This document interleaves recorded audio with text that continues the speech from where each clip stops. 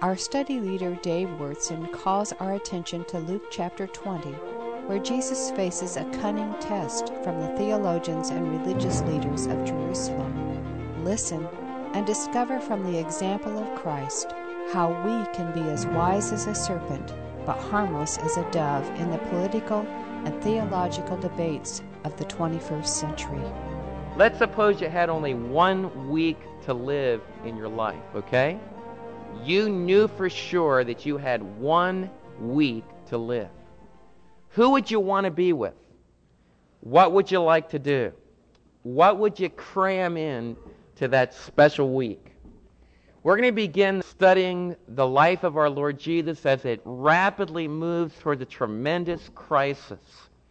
In 1 week of time, last week we began that week as we studied the triumphal entry. It began like the victory march after winning the final game of the football season, and the crowd carries you off the field riding their shoulders. We began at the triumphal entry with a crowd yelling, "Hallelujah! Praise to Yahweh! Hallelujah to His King! Peace be in the heavens and glory in the highest." In other words, tremendous praise to the Lord Jesus. We're going to end this week with the most astounding miracle that ever took place, the biggest cause of celebration that could ever happen, and that's the power and the reality of the resurrection. But in between, we need to have a tremendously intense conflict that we've already talked about a little bit when we talked about the religious opposition to Jesus. But that opposition is going to intensify. We're going to have some religious leaders come with murder in their hearts, and a tremendous conflict is going to take place between Jesus the Messiah and the Jewish leaders. We're also going to have the Lord Jesus spending intimate time with people like us, followers of Christ, disciples that have chosen to believe in Him. Then we're going to have that opposition flash, and Jesus is going to be in the Garden of Gethsemane, and we'll go through that time as He prays in the garden and does His intense struggle with His Father, and then we'll go through the crucifixion and then culminate in the resurrection. But today we want to begin walking through that week. We've just finished with Jesus coming down the road from Bethany, down over the Mount of Olives, up into the temple complex, and the crowds are yelling praise to Yahweh. He went home for a day, and probably back to Bethany, and spent some time probably with Lazarus and with Martha and Mary, his special friends in that area of Jerusalem. He comes back the next day into the temple complex, casts out those that are money changers in the temple again, which he had done at the very beginning of his ministry about 3 years earlier. And when he casts these money changers out, the Jewish leaders once again raise the issue, a very important issue that we discussed in the past. Who gives you this kind of authority? And so we turn to Luke chapter 20. In Luke chapter 20, we have 3 tests. None of us like tests, but we're going to get a profound insight into the sharpness of our Messiah as we look at, first of all, in Luke chapter 20, 1 through 8, a question of the Lord's authority. It says, one day, as He was teaching the people in the temple courts. You want to envision not a church building like this, but like an open courtyard. So you want to picture Jesus in this open courtyard, and He goes from place to place walking through that open courtyard, and people are listening to Him teach. Now, as He's doing that, and as He's proclaiming the gospel, the good news that He is the Messiah, the chief priests and the teachers of the law, together with the elders. Now, those 3 groups would represent the power structure of religious Judaism in Jerusalem. Now, these chief priests and teachers of the law and elders come to Him. Tell us by what authority you are doing these things. Who gave you this authority?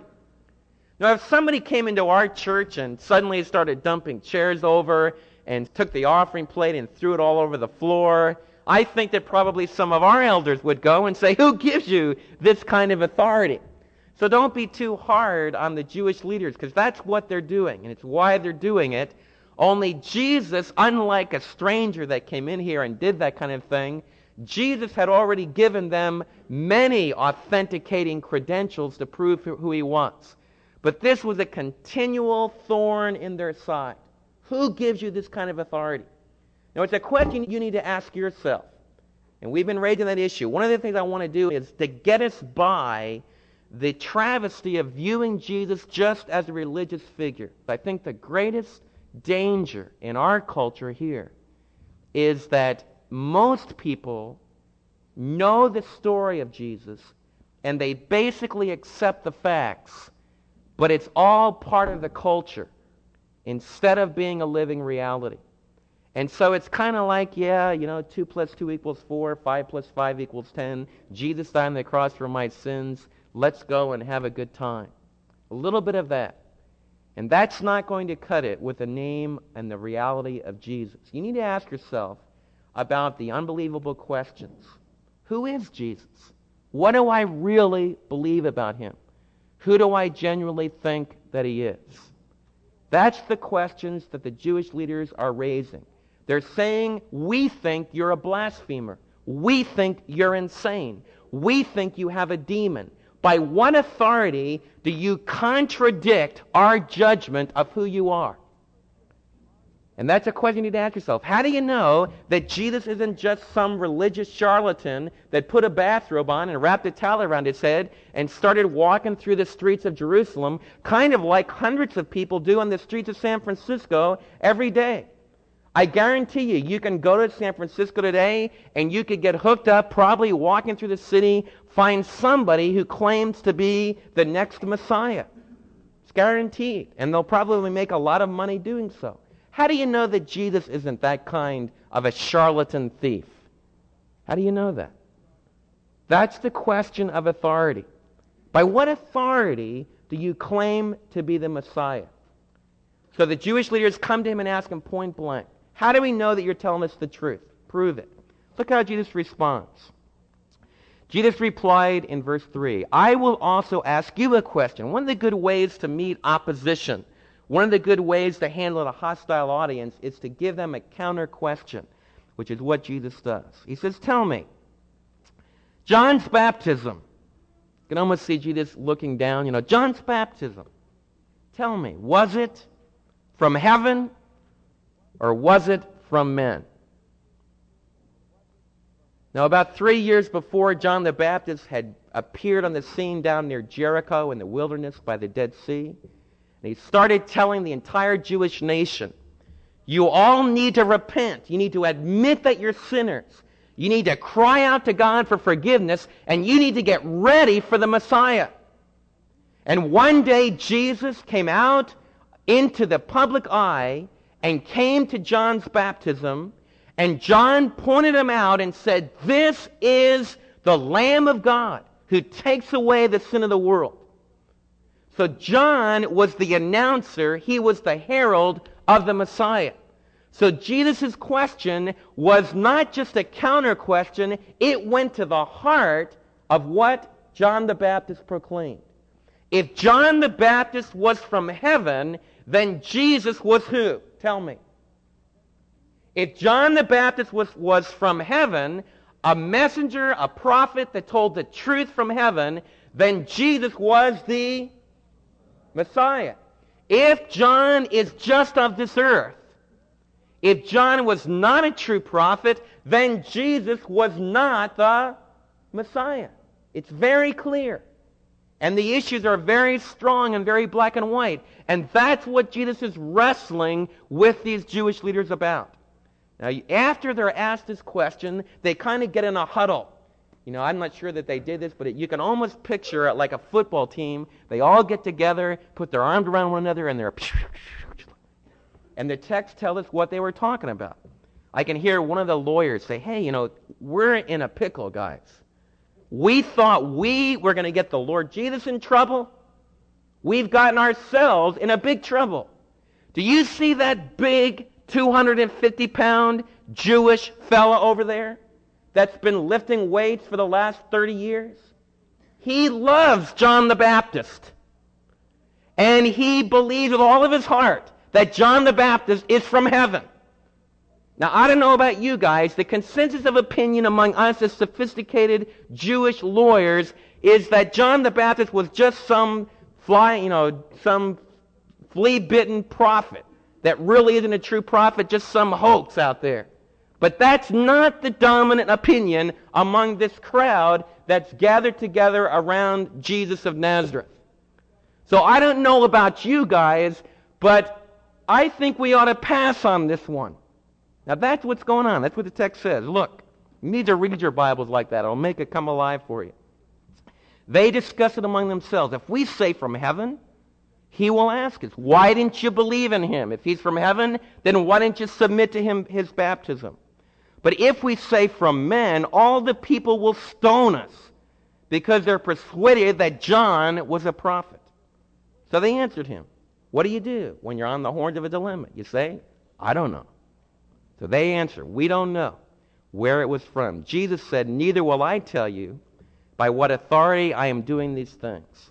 Now, I want to share with you, brothers and sisters, you need to think very deeply because Jesus doesn't tell these Pharisees. He doesn't bring a lightning bolt from heaven.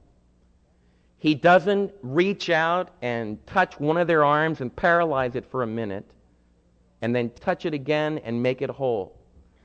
In other words, Jesus, with those that are his enemies, that repeatedly reject the claims of Jesus, Jesus doesn't help them very much. And that's very important. You see, one of the things that we struggle with as human beings is we argue with God. Like, God, talk to me just once. Well, God has talked a lot more than once with people down through the centuries. But human pride and rebellion is always saying there's not enough evidence. There's not enough proof. Now, I want to go right to the heart of the matter. If you don't believe that Jesus is the Messiah today, and if I don't believe that, and if we don't accept that Jesus died on the cross for our sins, it's not because there's not enough evidence. It's because our heart, deep inside, is filled with pride and is hardened to all the evidence that there could be. And these religious leaders illustrate that kind of a heart stance. These religious leaders saw a man raised from the dead named Lazarus. They saw blind people see. These people examined a blind man that was born blind, that suddenly can see. His own testimony repeatedly said, I don't know who he is, but I know I was blind and now I can see. And the only thing I can come up with is someone that has that kind of power must be from God. These Jewish leaders actually conducted person-to-person, eyewitness kind of interviews with people like that. Did they believe? No. And neither will you. Neither will you. The only way you believe is if you open your heart. You gotta get down on your knees inside. You gotta humble yourself. And what this text is saying to me, when I have times of doubt, and I say, well, maybe the whole thing is untrue. You say, Dave, what do you do when you start to have those thoughts? What do you do when you start to have those kinds of questions? What do you do when a question supposedly comes up that it seems like maybe it does contradict the Bible and maybe this whole Christianity thing isn't true? What do you do? What I do is I ask myself questions like this. Dave, I conduct an internal conversation. Dave, as you read the account about John the Baptist wearing skins down in the wilderness, living on locusts and wild honey, tell me something, Dave. Do you think that John the Baptist told the truth?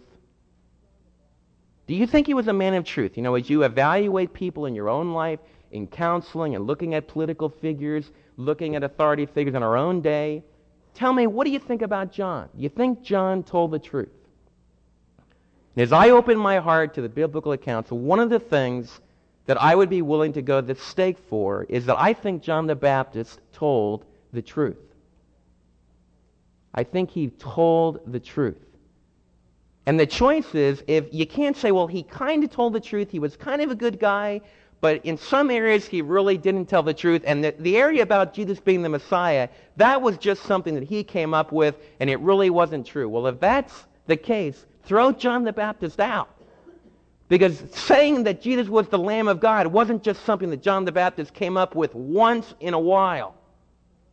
It was the heartbeat of his whole ministry. That's what he came to earth to do. From God sent and anointed him as a prophet to proclaim Jesus is the Messiah. So if he's wrong about that, he's wrong about everything. And personally, it's incredible for me to think that as I read the accounts of John, and I encourage you to do it, just open the account and say, God, if you're there and if you're true, I want to open my heart to truth. And I want to evaluate, is this man a man of truth? And so I come up with the answer to Jesus' question, was John the Baptist from heaven? I say yes. He was a prophet in the line with Moses, with Isaiah, with Micah, with Malachi, John the Baptist. And I build my life in that. I'm just sharing it. That's the core of my being. I answer Jesus' question. I believe he was from heaven. As I do that, I find that I have relationship with God by faith. That's what faith is about. It's that commitment. And I grow strong in my obedience to him as the Spirit builds on that faith. And that's what Jesus was challenging these people to do. And the Jewish leader says, no. We want to hang on to things the way they are. We want to maintain our power and prestige within the community. We like the money that we have. We don't want to bow to you as the Messiah. We don't like where you would take us. We don't like what we would have to give up. So we reject you. They did not do that because there wasn't enough evidence. They did it because of the moral pride and hardness of their hearts. But they didn't quit. Jesus went on to tell a parable of the talents. We're going to skip because today we want to look at the 3 tests that Jesus faced. We want to go on to test number 2. It's over just a few pages in verse 20. Just flip the page, Luke 20, verse 20. Now, religious leaders have to be careful about political questions. I feel it a little bit. You know, political things come up from time to time in Midlothian, and you always wonder as a pastor teaching what to do with those things. Because you want to be able to minister to people, you want to be able to get to things that are really important, and you're very concerned not to block some of those things that are really important by what some of your views might be on some more peripheral issues that are very important but not nearly as important as life and death. Taxes is one of those issues. Paying taxes can be a political hardball. Now, in our church family, I remember years and years ago, and it might still be true, it's one of the political hardballs that you could really get going was your view of unions. I had one guy at breakfast. Every time we had a breakfast, he'd bring up unions because he loved to see people fight. And half the table would be on one side and half the table on the other side. It was the same arguments every time. Now, that's exactly what these religious leaders want to do with Jesus. The hot potato in the circles of the Lord was not what the cement companies did with waste fuel. The hot potato in the Lord's day was, should we pay taxes to Caesar?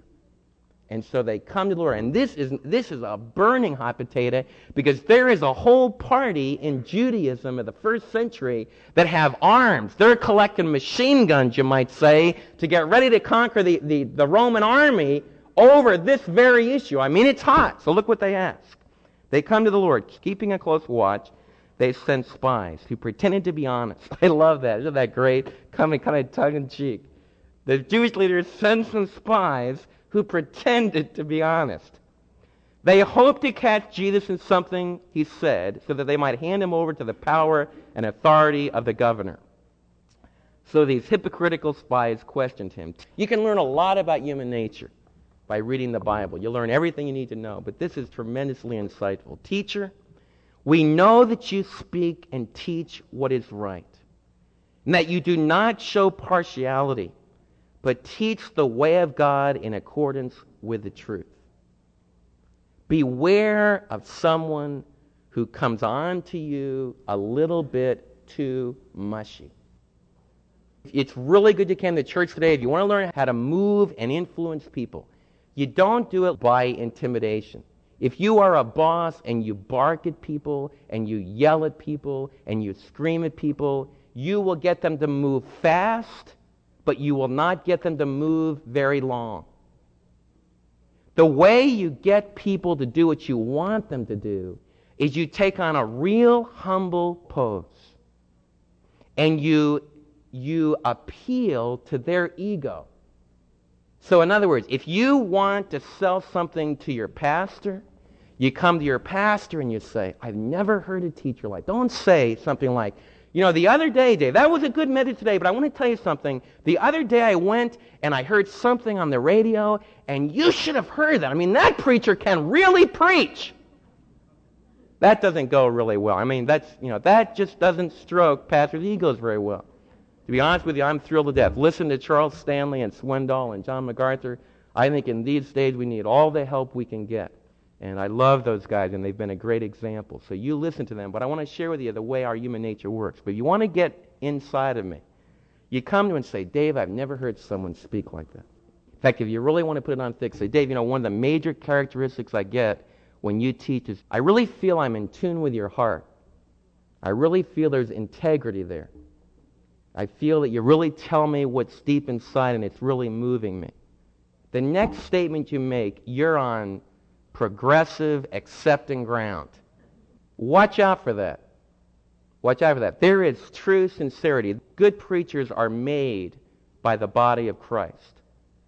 They're given gifts by God, but as the years go by, the Spirit of God uses God's families to generate strong, competent biblical preachers by the expression of encouragement and love that God's family gives. We can have a body of love and encouragement, or just like that, we can have a body that becomes discouraging and, in fact, slaying.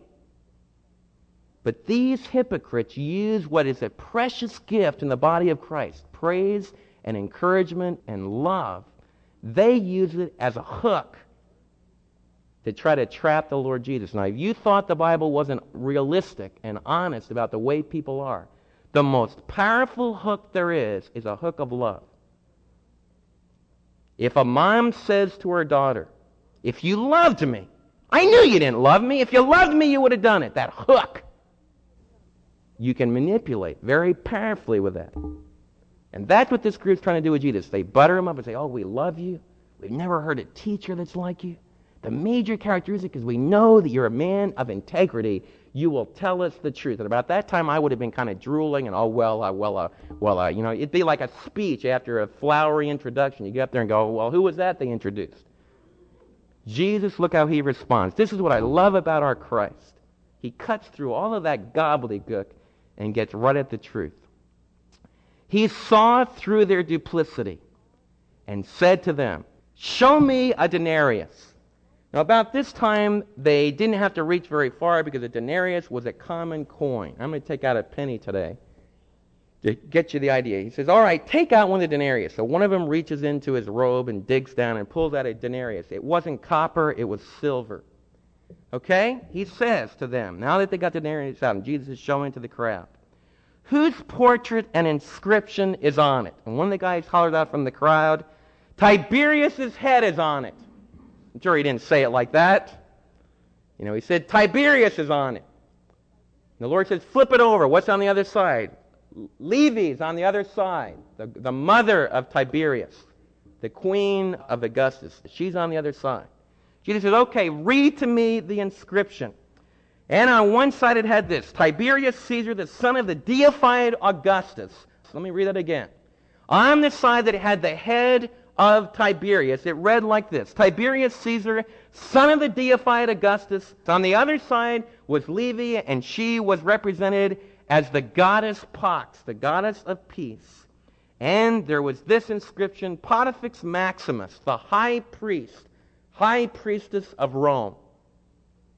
Now, if you read that coin, what would you conclude about the culture of Rome? That it was devoted to the true Lord God of Israel and of the Old Testament? How many would vote for that?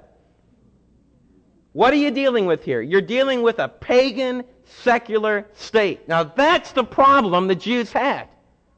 The Zealots said, how can we as God's children ever have anything to do with this pagan, godless society. And that's where they're going to get the Lord, because the Lord says, pay your taxes. See, they had to take these denarii, and they had to take them and pay them to Caesar. What they want to do is to get the Lord to say, yeah, you need to pay taxes. And if he does, he loses all the zealots in the group. If he says, no, don't pay taxes, which is what they thought he would say, then they had him. Because they could just hit the knob on their cassette player, take it to Pilate, and say, Pilate, guess what? There is a Galilean prophet running around the Passover temple complex in the midst of this celebration with thousands of zealots running all over the place, and he's claiming and fueling the crowd and saying that you shouldn't pay taxes to Caesar. Now, what's Jesus going to do? Now, that is a tougher dilemma. That is a tough one. Now, Jesus says this. He asked him this question. He says this. He said, whose inscription is on that coin? And they have the coin up, and they look at it and says, Caesar Tiberius is on the coin. He says, okay, give to Caesar what belongs to Caesar. The coin belongs to Caesar. It has his head on it. But he went on and said something very significant. He said, give to God what belongs to God. I'll never forget doing a conference with Dr. Ryrie as he held up a denarius before about 1,000 kids. He said this. Jesus said, give to Caesar what belongs to Caesar, which sets up Romans 13 and Acts, where the apostles were subservient to the government, but they also obeyed God rather than men. It sets up the whole biblical doctrine of that we need to pay our income taxes, we need to be good citizens, we need to be involved in our culture, we need to give to Caesar what is Caesar's. But Jesus went on to say something very incredible, and he wants to say it to all of you. It has a lot to do with whether or not you believe that Jesus is the Messiah. Jesus said, give to God what belongs to God. You say, Dave, what in the world is that all about? Whose inscription is on the denarii? Caesar's. Everyone tell me. Whose inscription is on the denarii? Caesar's. Who does it belong to? Who is stamped with a representation of God? Caesar's one. His mother was stamped with the inscription of God. Who else is stamped with the inscription of God? Where do you find the stamp, the inscription of God on this earth? Give to Caesar the coin, the denarii, a day's work. Give it to Caesar. It's got his head on it. Give to God what has the inscription of God on it. Genesis chapter 1 says, let us make man in the image of God. In the image of God, let us make them male and female. What is it that we give to God? Where do we find what belongs to God? What Jesus is saying to all of us is the image of God is stamped on us. We're not the coin, but we are the living, vital object lesson, a living, breathing, thinking, feeling, deciding being who has the image of God stamped on every fiber of their being. And Jesus was saying to these Pharisees, the tragedy of all of your lives is you're quibbling over whether or not to pay taxes. When the much bigger question is, why won't you take yourself, stamped with the image of God, and give it to God? You give to Caesar what belongs to him. You, by an act of creation, and by an act of recreation, because Christ has died on the cross for our sins, you need to give yourself to God. What does that say to us today? I think that some of you, and I think it's very possible, I could tell you that. And I can go out, and I cannot give to God what is due him. I can get all caught up in trying to prove to people that I love them by how much I've spent. I can try to cover up my guilt. I can say, well, man alive, I've been working hour after hour trying to get a book finished, and I haven't spent enough time with the kids. So what I'll do is I'll get them a great big Christmas present, and that'll make up for it. No, it won't. The only thing that will make up to it is to go and be inside of them and say, kids, we are in a crash schedule, and this is not the norm, and we will make up for it. There will be time. And to be sure to follow through with integrity, that there is time to be made up. To say, Mary, we are on a crash schedule, and it is kind of a pressure time. We will make up for it. And to follow through. All the presents in the world can't make up for that. Can't make up for myself. Can't make up for time. And Jesus says, Dave, who really is? Who really is your owner? Who do you really live for? And that's what Jesus was saying to these Jewish leaders. And the tragedy of their lives is they rejected the image of God in themselves and chose to stamp themselves with the image of themselves. You see, the issue in our relationship with God always boils down to who's the authority, who's the control, who really has my life. When I go through long periods, there are going to be tremendous temptations to get very depressed for some of us, to get all covered over with all the hassle of it, and for it all to be ruined. Who do we talk about those emotions with? Do we say, Lord, my body belongs to you. My body is stamped with your image. I want to give it to you. I want you to use my personality. I want you to use my body to celebrate and to praise and to be like the crowd that celebrated the triumphal entry. I want to praise you. And though my emotions might not feel like that inside, I don't belong to myself. I am not my own. I've been bought with a price. You know, I think that's a decision that I make and that you make. It's a decision. Will I give to God what belongs to God? You know, yesterday I talked to a good friend, a girl that grew up in our church, and I just want to share with you because it really moved me yesterday. And I'll close with this because it really has to do with this image of God in us and who we live for and who we give. There was a girl in our church that grew up, spent a lot of her years here. And she made good enough on her SAT to get a presidential scholarship, which means that you can go to any university in the country free of charge. In fact, the universities open their arms, say, come to us. This student chose to go to Baylor University because they wanted to major in medicine. They went down there, and the open arms of Baylor were very well taken because this student was able to maintain over a 3.9 average. That's pretty good. Good enough to get into medical school, in Galveston Medical School. She met her husband. He was about a year ahead of her at Baylor, and they joined one another in medicine. Now, this is the ideal American thing. I mean, you talk about prestige. I guarantee you, a young couple that's married that goes to a dinner party anywhere in Dallas and says, they say, what do you do? And the man responds, I'm a third-year medical student. Well, what do you do, honey? I'm a second-year medical student. Oh, you are? Well, good. That's really great. That's amazing, man. What do you all plan to do? What are you going to do your residency in? What are your plans? We're talking big bucks here. After doing second year, 2 years of medical school, this young couple was expecting a lot more than just graduating from school. They were expecting a child. About 2 months before that child was born, really about 4 months before that child was born, the wife was reading in Philippians. The verse goes something like this. Don't live your life for vain conceit.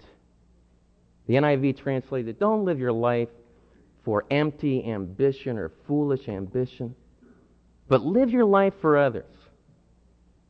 And the Holy Spirit, deep in this person's heart, started just talking about that. And that precious mother-to-be started thinking, what do I really want to go into medicine for? And words like prestige, words like power, words like money couldn't be shaken. She told me that. She said, I just couldn't shake ambition, recognition, money. And the Lord slowly started to talk to me, and I had to decide, what are you going to live for?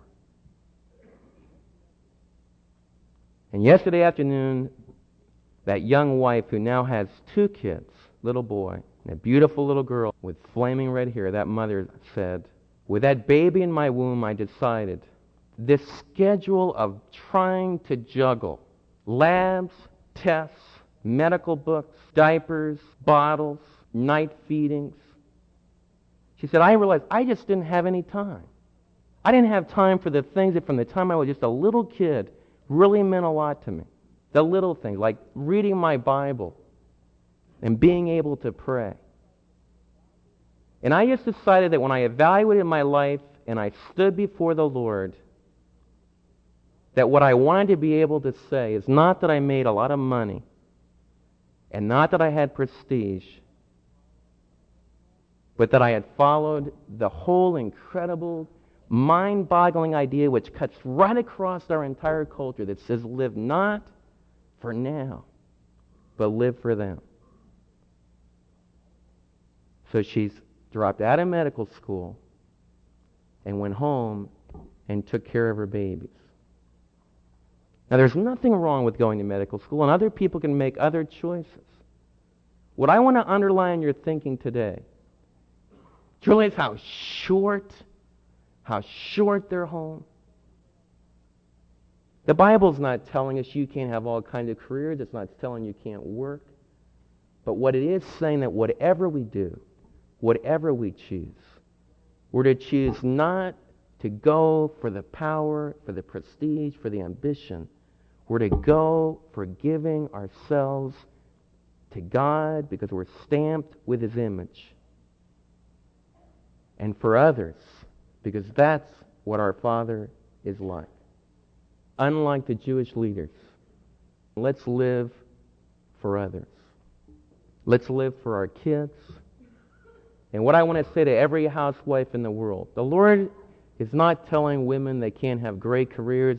If you think of the whole flow of life, maybe there's 20 years to raise kids. What do you do with the next 40 in a modern medical society where there's a lot of time? The Scripture's not teaching there won't be Lydias that are gifted in business. It's not teaching there won't be Deborahs that are gifted in political advice. It's not saying that there's not going to be those kind of women. But what it is saying is let's not ever demean the choice of self-sacrifice because of love, because that's the essence of what the Scripture is saying. Whose image are you stamped with? You're stamped with the image of God. Who are you giving your life to? Who are you giving your life to?